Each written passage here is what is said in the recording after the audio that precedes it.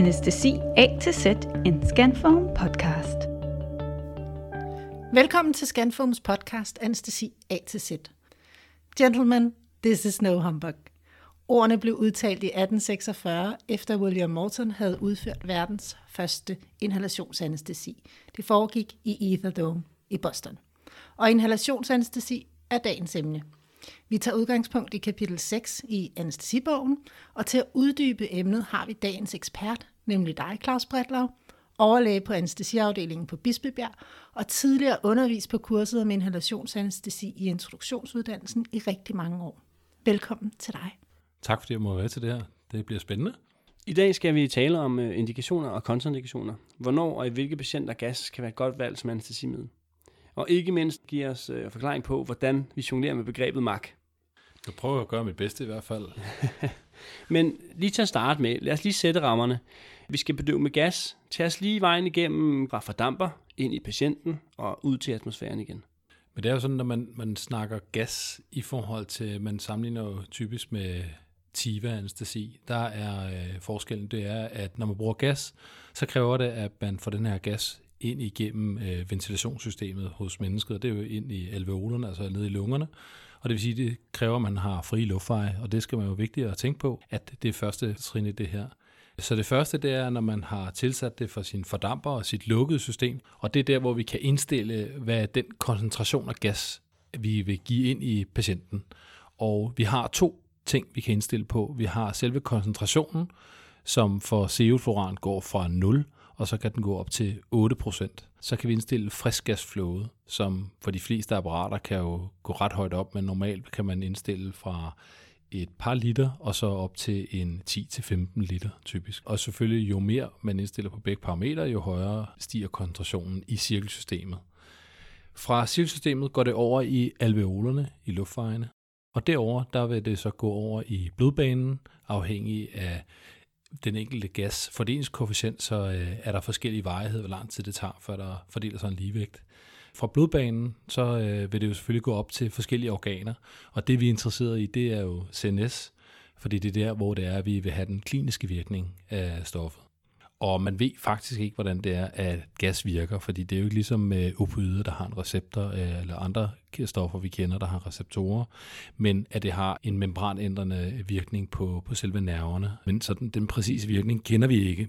Når vi så igen fra hjernen skal have det ud igen, så går det selvfølgelig via blodbanen igen, og så bliver det udåndet endnu en gang i alveolerne og ind i det lukkede system. Så man kan sige, det er vejen igennem, men den kliniske virkning, det er jo fra CNS. Og her er det jo heldigt, at lige med gas, der kan vi styre det med, hvor meget vi giver af indgift. Og det er både med koncentrationen og med friskgasflowet, vi regulerer i. Og jeg kan jo lige tilføje, at jeg nævnte CO-fluoran, fordi det er den gas, som vi bruger er mest anvendt i Danmark. Man har også enkelte steder desfluoran, som man bruger. Og i litteraturen og i bøger læser man typisk om halotan og æter, som er mere historisk betinget. Det var den vej, hvor det hele startede fra. Så er der også andre gasser, men det er CO-fluoran, vi kommer til at koncentrere os om. Og det er jo på grund af de egenskaber, som CO-fluoran har. Og CO-fluoran bruges, fordi det har nogle gode egenskaber. Det har en lav fordelingskoefficient. Så kan du inhalere patienter ned med det, uden det er luftvejsirriterende, som isofluoran og desfluoran blandt andet er. Fordelingskoefficienten, det er et begreb, som egentlig kan være svært at forklare. Det er jo det her, det er et begreb, som er meget fysisk, og det handler jo om, at en gas vil gerne opnå en ligevægt, og forholdet mellem koncentrationen i to forskellige rum eller compartments, som er adskilt, der er der først indtrådt en ligevægt, de her, når partialtrykket er identisk mellem de her to rum. Og hvis vi kigger på CO-fluoran, som har en lav fordelingskoefficient, så betyder det altså, at når vi har tilført noget fra fordamperen ned i selve systemet til alveolerne og over i blodbanen, så skal der bare meget få molekyler over i blodbanen, før der egentlig er opnået en ligevægt. Og så når man tager forholdet fra det af den store mængde i alveolerne og dividerer det med det, der er i blodbanen, så får man faktisk en lille fordelingskoefficient. Det samme gælder så også, når det skal fra blodet over til CNS. Der har det også en forholdsvis lav. Den er lidt højere fordelingskoefficienten, men den er stadigvæk lav i forhold til de andre gasser, vi har nævnt tidligere. Og det er hele den her vej, når det går hurtigt, så har du også en hurtig klinisk effekt. Vi hører jo ofte, at Sevo er godt til patienter med astma eller hjertesygdom. Kan du ikke prøve at fortælle os lidt mere om de indikationer for gasanæstesi, og hvordan det kan være, at gas er godt for nogle patienter og ikke for andre? Jeg synes, det er et relevant spørgsmål, fordi det har jo altid været det, man har hørt, det er, at hvis du har en gammel hjertesyg patient, så er sevofluran rigtig godt. Og det er det også, hvis man bruger det på den rigtige måde. Men jeg vil sige, det er lige så godt at bruge Tiva i mine øjne som gasanæstesi til den her patientkategori her. Men det kan vi komme ind på lidt senere. Indikationen for gas, synes jeg, er vigtige at have med også. Der, hvor jeg typisk selv bruger dem, og som er også en af de hyppige anvendte, det er jo til patienter, som ikke kan stikkes eller er svære at stikke. Og det er jo både misbrugere, som vi har mange af her på Bispebjerg, men det kan også være børn. Dem har vi ikke så mange af, men vi har nogen, hvor det er, at man kan inhalere børn ned. Så det er bestemt en god indikation for det. Der går man typisk over og starter med at inhalere patienterne ned, så får man etableret en IV-adgang efterfølgende, og så overgår man faktisk til Tiva-anæstesi, som oftest. Man har også tidligere anvendt det til forventede vanskelige luftveje eller luftvejsobstruktioner eller andet, fordi der kan du jo også inhalere patienter ned og bibevare deres spontane respiration. Men i og med, at vi har haft et indtog af fiberoptisk intubationsudstyr, og vi har videolangesgrupper og andet, er det jo ikke, fordi den bortfalder den indikation, men har andre veje. Men der kan jo være patienter, der ikke vil være med til at lade sig fiberoptisk intubere eller andet, så kan man jo vælge den her vej også. Så det er bestemt noget, man skal tænke på. Så er der andre patientkategorier, hvor det er, at man gerne vil undgå at bruge neuromuskulære blokerende stoffer. Hvis de har en neuromuskulær sygdom eller andet, der er kontraindikation for at bruge det her, så kan man også inhalere patienterne ned og intubere dem, eller anlægge en larynxmaske uden anvendelse af relaxans. Det kan man selvfølgelig også godt gøre med Tiva, men det her det er også en måde, hvormed man kan gøre det på. Så det var nogle af de umiddelbare indikationer, der er. Så er der også en anden, som jeg også selv bruger, det er, hvis der kommer en sjældne patienter, der har haft awareness eller andet, så kan man jo anvende BIS, som man kan bruge samtidig, men man kan også vælge at bruge sevofluran, fordi der ved vi, at når vi snakker magtbegreber, hvis vi har en magt på minimum 0,7, som er magt awareness, så kan vi faktisk sikre, at patienterne ikke har en erindring efterfølgende og har det her awareness bagefter. Så der kan man sige, det er jo også en indikation. Og hvad med sådan noget som astma? Status asthmaticus? Ja, og det er jo en af de egenskaber, som sevofluran har, som propofol også har. Det er, at en ting er, at det dilaterer karrene. Det er også derfor, vi ser blodtryksfald. Vi inducerer både med Tiva og med inhalationsanæstesi, men i bronkierne, så dilaterer det også den glatte muskulatur, og derved så får det også bryde dem, der har astma og status asthmaticus. Og der er sevofluran lidt bedre til det end propofol. Så snakker man jo ofte om, at Sevo skal være bedre til ældre patienter. Har det noget på sig? Det har noget på sig, at man har forsket i det her i årevis, og sevofluran er også et gammelt gas, som man har brugt i mange år, og man har haft en idé om, at det var kardioprotektivt beskyttet derved hjertet undervejs, både til kardial kirurgi og non-kardial kirurgi. Det her hav-artikler, der viser det, der er en masse af dem. Det er alle sammen små studier, der viser, at lidt fordel for sevofluran, og andre studier viser, at der ikke er nogen forskel på Tiva og sevofluran. Og man kan sige, min egen holdning er lidt, at man skal, når man har de skrøbelige, så skal man bruge det, man er bedst til, og man er mest vant til, og man skal gøre det forsigtigt og langsomt, og man skal tænke sig om. Og hvis det er, at man er bedst til Sevo, og som man bruger i mange lande, der er sevofluran, fordi det er billigt, det er styrbart, så er det foretrukne valg. Det er det ikke i Danmark. Der er Tiva af andre årsager det foretrukne valg. Det kommer vi også tilbage til det her. Det er jo primært P&V. Men andre lande, der bruger sevofluran, der vil det være et godt valg. Her i Danmark, der bruger vi mest af alt Tiva. Et nyt studie, der kommer ud i år, viser det i New England Journal. Det er 4.500 patienter, som man har opereret det til kardial kirurgi. Der har man randomiseret dem. Det er et multicenterstudie i 13 forskellige lande. Der har man randomiseret dem til Tiva kontra inhalationsanæstesi, og der har man ikke fundet forskel i overlevelse, hvis man kigger på det, både på 30 dages overlevelse og på 1 års overlevelse. Så i min optik, der er der andre indikationer for Sevo, end lige netop det der med kardioprotektiv. Men jeg synes stadigvæk, som en anæstesilæge, skal man kunne jonglere med begge tingene. Claus, nu har vi talt rigtig meget om det her med de fysiske og de kemiske egenskaber ved Sevo. Men når man så kommer ind som ung læge og står på operationsstuen og har besluttet for, at nu vil man gerne prøve at bedøve med gas, hvordan gør man så? Jamen, først og fremmest så hiver du fat i sådan en som mig, eller en anden kollega, som har prøvet det før, og allierer dig med dem. Det er sådan basalt, fordi at det er super godt at kaste sig ud i det her og prøve det. Men det er jo heller ikke risikofrit som alt andet. Alle de stoffer, vi bruger, det har nogle bivirkninger, som man skal tænke sig om. Men hvis man skal vælge at få noget erfaring, fordi en indikation også, det kan også bare være uddannelse. Og hvis det er, at man har valgt her sammen med sin vejleder eller en anden, at nu skal I lære at inhalere ned, så man kan det, når man virkelig har behov for det, så er det vigtigt at informere patienten om, hvad de skal forvente. Så en god dialog og forberedelse af patienten, og også ens eget udstyr, er altid vigtigt.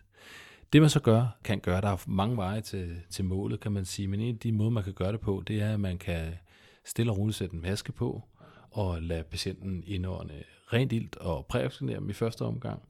Så kan man, hvis det er børn, stille og roligt starte op med 0,5 eller 1% sevofluoran, så de får sådan fornemmelsen af det her gas og lugten af det, og så kan man ret hurtigt skrue op på sevofluoranen og holde hånden derpå på 8%. Og så vil man opleve børnene oftest holde vejret, fordi det lugter grimt. Så det kræver det, at man sørger for, at de skal trække vejret. Det skal de nok gøre. Man skal holde masken tæt. Når man bedøver børn, vil man opleve, at fra de går i gang med at inhalere gassen ind, så går der cirka 45 sekunder til 1 minut, til de falder i søvn. Og det er jo, som vi snakker om, selvfølgelig afhængig af, at de trækker vejret og ikke holder vejret. Og det samme hos voksne, der tager det lidt længere tid. Når man så har barnet, der falder i søvn, så vil det første, du oplever, det er, at du har sådan en forholdsvis hurtig, nogenlunde uregelmæssig vejrtrækning, hvor du går igennem. Du går så igennem de her forskellige søvnstadier, og det næste, du oplever, det er, at du vil opleve en apnø-fase, og derefter, som er kortvarigt, derefter vil de faktisk få en ret regelmæssig respiration. I det her stadie, inden apnø-fasen her, der har de også excitationsstadiet, så hvis man kigger dem i øjnene, vil du se, at øjnene de bliver opaddraget, og cirka efter 1 minut til 1,5, så vil de begynde at ophæve cilierefleksen, og efter en 4-5 minutter, så vil pupillerne og øjnene være midtstillet, og det er også her, hvor man kan begynde at anlægge laringsmaske efter en 4-5 minutter. Det er vigtigt, især hos børn, ikke at begynde at manipulere med dem i excitationsstadiet, det vil sige det første par minutter, fordi så risikerer man at inducere laringsspasmer og andet, så man skal have en IV-adgang rimelig hurtigt, men man skal sørge for også lige at vente til de er ude af excitationsstadiet. Så der går et par minutter, inden man skal begynde at gøre det. Og er det de samme faser, man kører igennem, som når man gør det på voksne? Det er de samme faser, man kører igennem på voksne, men det går lidt langsommere hos voksne, og det er fordi, at børn de har et lidt lavere FRC i lungerne, og det går også lidt hurtigere hos gravide, fordi de har maven, der presser opad. Er excitationsfasen lige så udtalt hos voksne? Den er der hos voksne også, men de kan også godt få laringsspasmer, men ikke i samme grad som hos børnene. Så der skal man også selvfølgelig vente og være tålmodig. Du har en patient her, skal man huske på, som har frie luftveje, som har egen respiration, som stille og roligt falder i søvn. Så der kan man godt tage det stille og roligt. Og det er vigtigt, at man tager det roligt i den her fase her. Og det er jo det gode ved det, som man skal huske, det er, at du har en patient på spontan respiration fortsat, som stille og roligt er i gang med at falde i søvn. Nogle børn, de bliver også... De bliver sådan excitatoriske i den her indsovningsfase, og man kan næsten tro, at de begynder at få kramper.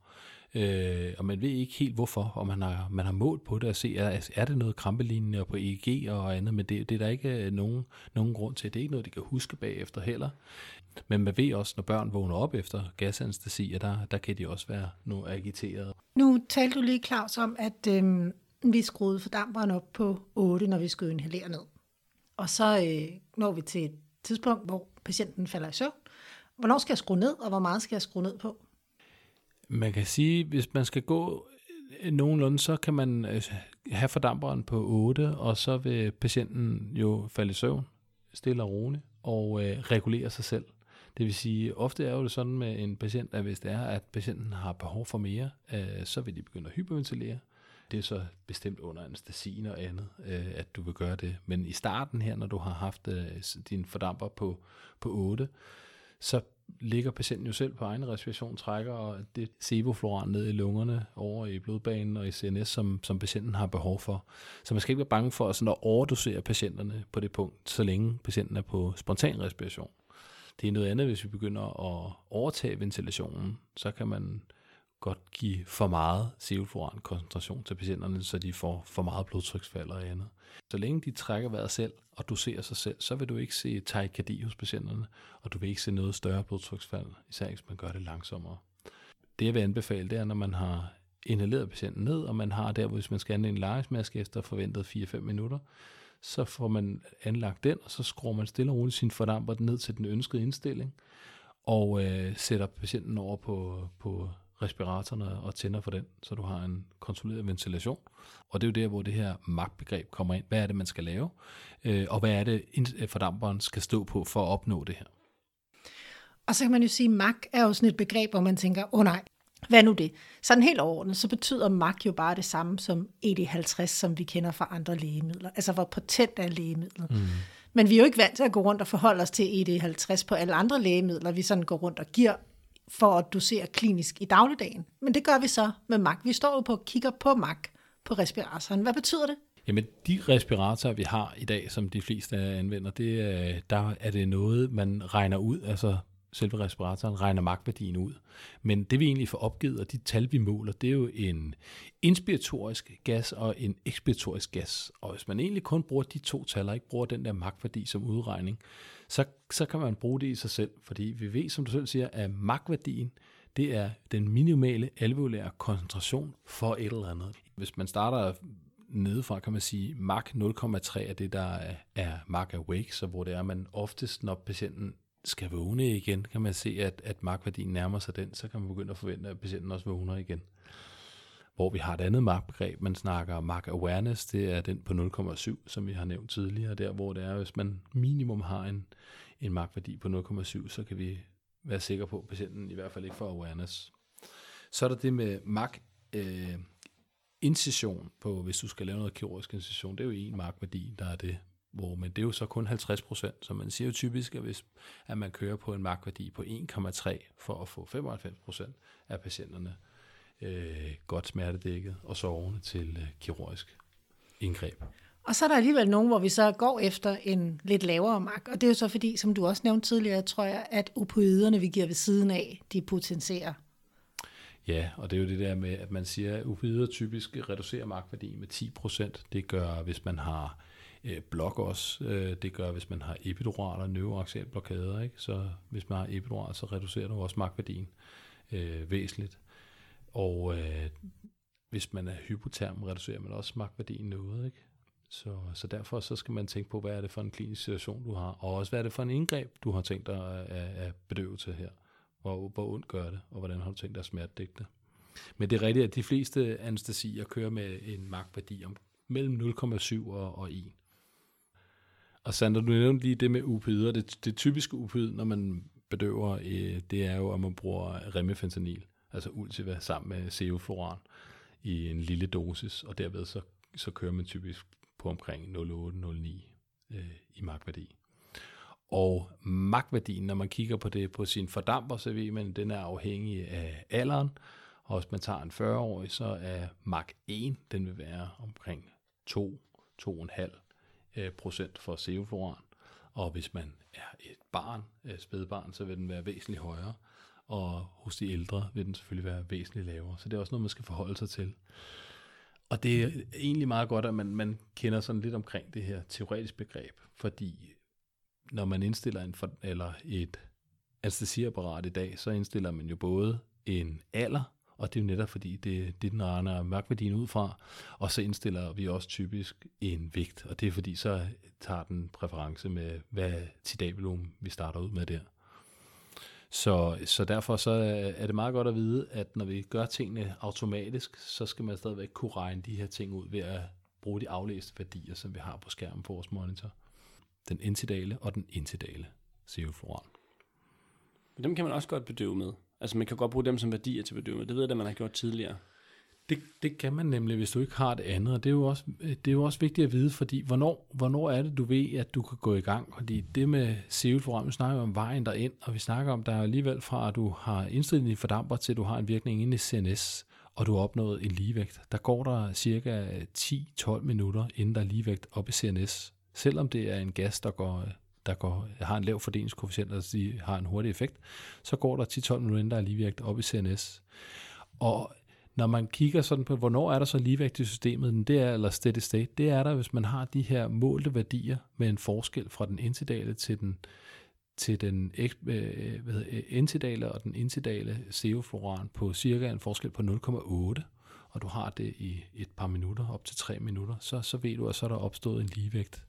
Og når man giver en bonus, så skruer man jo så bare op på sin koncentration på fordamperen, og samtidig også på sit friskgasflow, og så opnår du faktisk en bonus.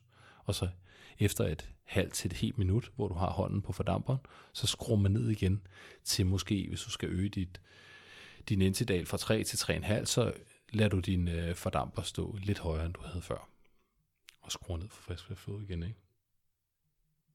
Claus, nu har vi så talt om, hvordan vi får bedøvet vores patienter, hvordan vi vedligeholder vores anæstesi også med gas. Med hensyn til bivirkninger og overdosering, så kunne jeg egentlig godt tænke mig at høre lidt om det. Du nævnte tidligere, at man kan ikke rigtig overdosere, når patienten er på spontan, men det kan man, når så vi har intuberet patienten, når vi har patienten på respiratoren. Ja, det svarer jo ligesom til at tømme propofol-sprøjten og give rigtig meget, så får du også kraftigt blodtryksfald, og det er jo også en bivirkning. Det kan du også gøre med gassen ved at give for meget af den, så du får en kardiel bivirkning på den måde. Man skal ikke tænke på nyrepåvirkning eller leverpåvirkning. Der er nogle rotteforsøg, man har kigget på, hvor der var noget påvirkning af leveren hos dem, men det er ikke noget, der er klinisk relevant, så det er ikke noget, man skal tænke på ved sevofloran. Nej, og det er jo fordi med de gamle... Med halotan og så videre, der har det vist, at det har haft en masse organpåvirkninger, men med sevofloran. Hvad så, når vores patient er vågen igen? Er der så nogle bivirkninger ved gas, som vi skal tænke på? Først skal man tænke på, at hvor længe har patienten egentlig været bedøvet? Fordi du havde de forskellige... En ting er, at du har et compartment med alveolerne med en hurtig fordelingskoefficient. De udvaskes hurtigt. Det gør det også over i CNS, hjerte og nyre. Men muskler og især fedtvæv, det har en meget højere fordelingskoefficient. Så en af de ting, det er, når du så har ekstuberet patienterne, og de ligger i opvågning, så kan man stadigvæk dufte den der gas, og det er jo fordi, at der stadig bliver udluftet for de andre compartments, muskler og fedtvæv. Og jo længere tid, jo mere ophobes der også der. De fleste anæstesier, som vi i hvert fald laver her, der er det varighed, der er fra 1 til 3-4 timer. Så der har det vist, at sammenlignet med TIVA-anæstesi, der er incidensen af P&V, den er måske en lille smule større til ikke eksisterende, og hvis du kigger på over det første døgn, så udligner det sig fuldstændig. Men vi har lavet her på Bispebjerg, har vi lavet en opgørelse, hvor vi kiggede på P&V hos patienter, og der fandt vi faktisk, at dem, der havde fået sevofloran, de havde lidt hyppigere tendens til P&V. Og man får også et point i vores P&V-algoritme, når vi ligesom skal beslutte, hvem der skal have P&V-profylakse for at have været i gasanæstesi. Og hvad hvis vi har haft vores patient relakseret? Så skal man jo tænke på at potentiere enkelte stoffer. Det potentierer også de neuromuskulære blokerende stoffer og bruge sevofloran. Så det skal man jo overveje, at man skal reducere dosis af dem i forhold til TIVA-anæstesi. Så er der faktisk også en helt særlig farlig tilstand, som vi jo altid går meget op i at skulle kunne som anæstesilæger, som også er på spil her med inhalationsanæstesi. Der findes en arvelig sygdom, hvor det er, det er melinhypotomi, hvor det er, man ved forskellige stoffer, altså både sevofloran, men også succinylmetonium, kan se den her tilstand her, som hvis man ikke behandler den, er fatal. Så der vil man bestemt sige, at det er der bestemt en kontraindikation at bruge inhalationsanæstesi til de her patienter. Skulle man stå i det, så er behandlingen jo dantrolene, og det findes typisk i en melinhypotomi-kasse på de fleste anæstesiafdelinger. Det er noget, hvor man skal være opmærksom på. Det tager enormt lang tid at blande op. Det er svært at blande op. Det er noget, vi ikke bruger særlig tit, så man skal sørge for at tilkalde hjælp rigtig hurtigt og have mange hænder til at blande det her op i sig selv. Så skal man selvfølgelig sørge for at slukke sin sevofloran og gå over til TIVA-anæstesi. Jeg synes, vi er kommet rigtig godt rundt om inhalationsanæstesi. Når nu man står derude som en ny anæstesilæge, eller kommende anæstesilæge, og skal til at larme i gas, har du ikke nogle gode råd, eller nogle gode råd til, at man kommer godt i gang? Jo, jeg tror, jeg vil gentage det, jeg sagde til at starte med, det er, at man skal hive fat i en kollega, som har prøvet det her rigtig mange gange, og så skal man prøve sig frem, fordi det her, det er noget, hvor det er, man bliver nødt til at få noget praktisk erfaring. Det er svært stof at læse sig til, og få den der føling med, hvordan det er, og hvor hurtigt det går. at få de her forskellige stadier, som patienterne går igennem. Så jeg tror egentlig, mit bedste råd, det er at komme ud og prøve det, og få nogle erfaringer med det, fordi min overbevisning er, at vi som anæstesilæger både skal være gode til inhalationsanæstesi og også til TIVA. Det var en fin punktum for dagens podcast. Tak for en stor indsats, Claus. Det var en fornøjelse. Det var en fornøjelse at få lov til at være med. Endnu en gang, tak fordi du lyttede med. Som altid kan du også til denne episode finde ekstra materiale på bloggen. Denne gang har vi lavet en introduktion til dagens emne, samt en lille infografik med behandlingen af malign hypertermi, som vi skal være opmærksomme på, når vi bedøver med gas. Så hop ind på scanfoam.org og bliv klogere på denne sjældne, men alvorlige tilstand. Næste episode handler om postoperativ smertebehandling og bliver en føljeton på hele 3 episoder. Stay tuned, og vi høres ved.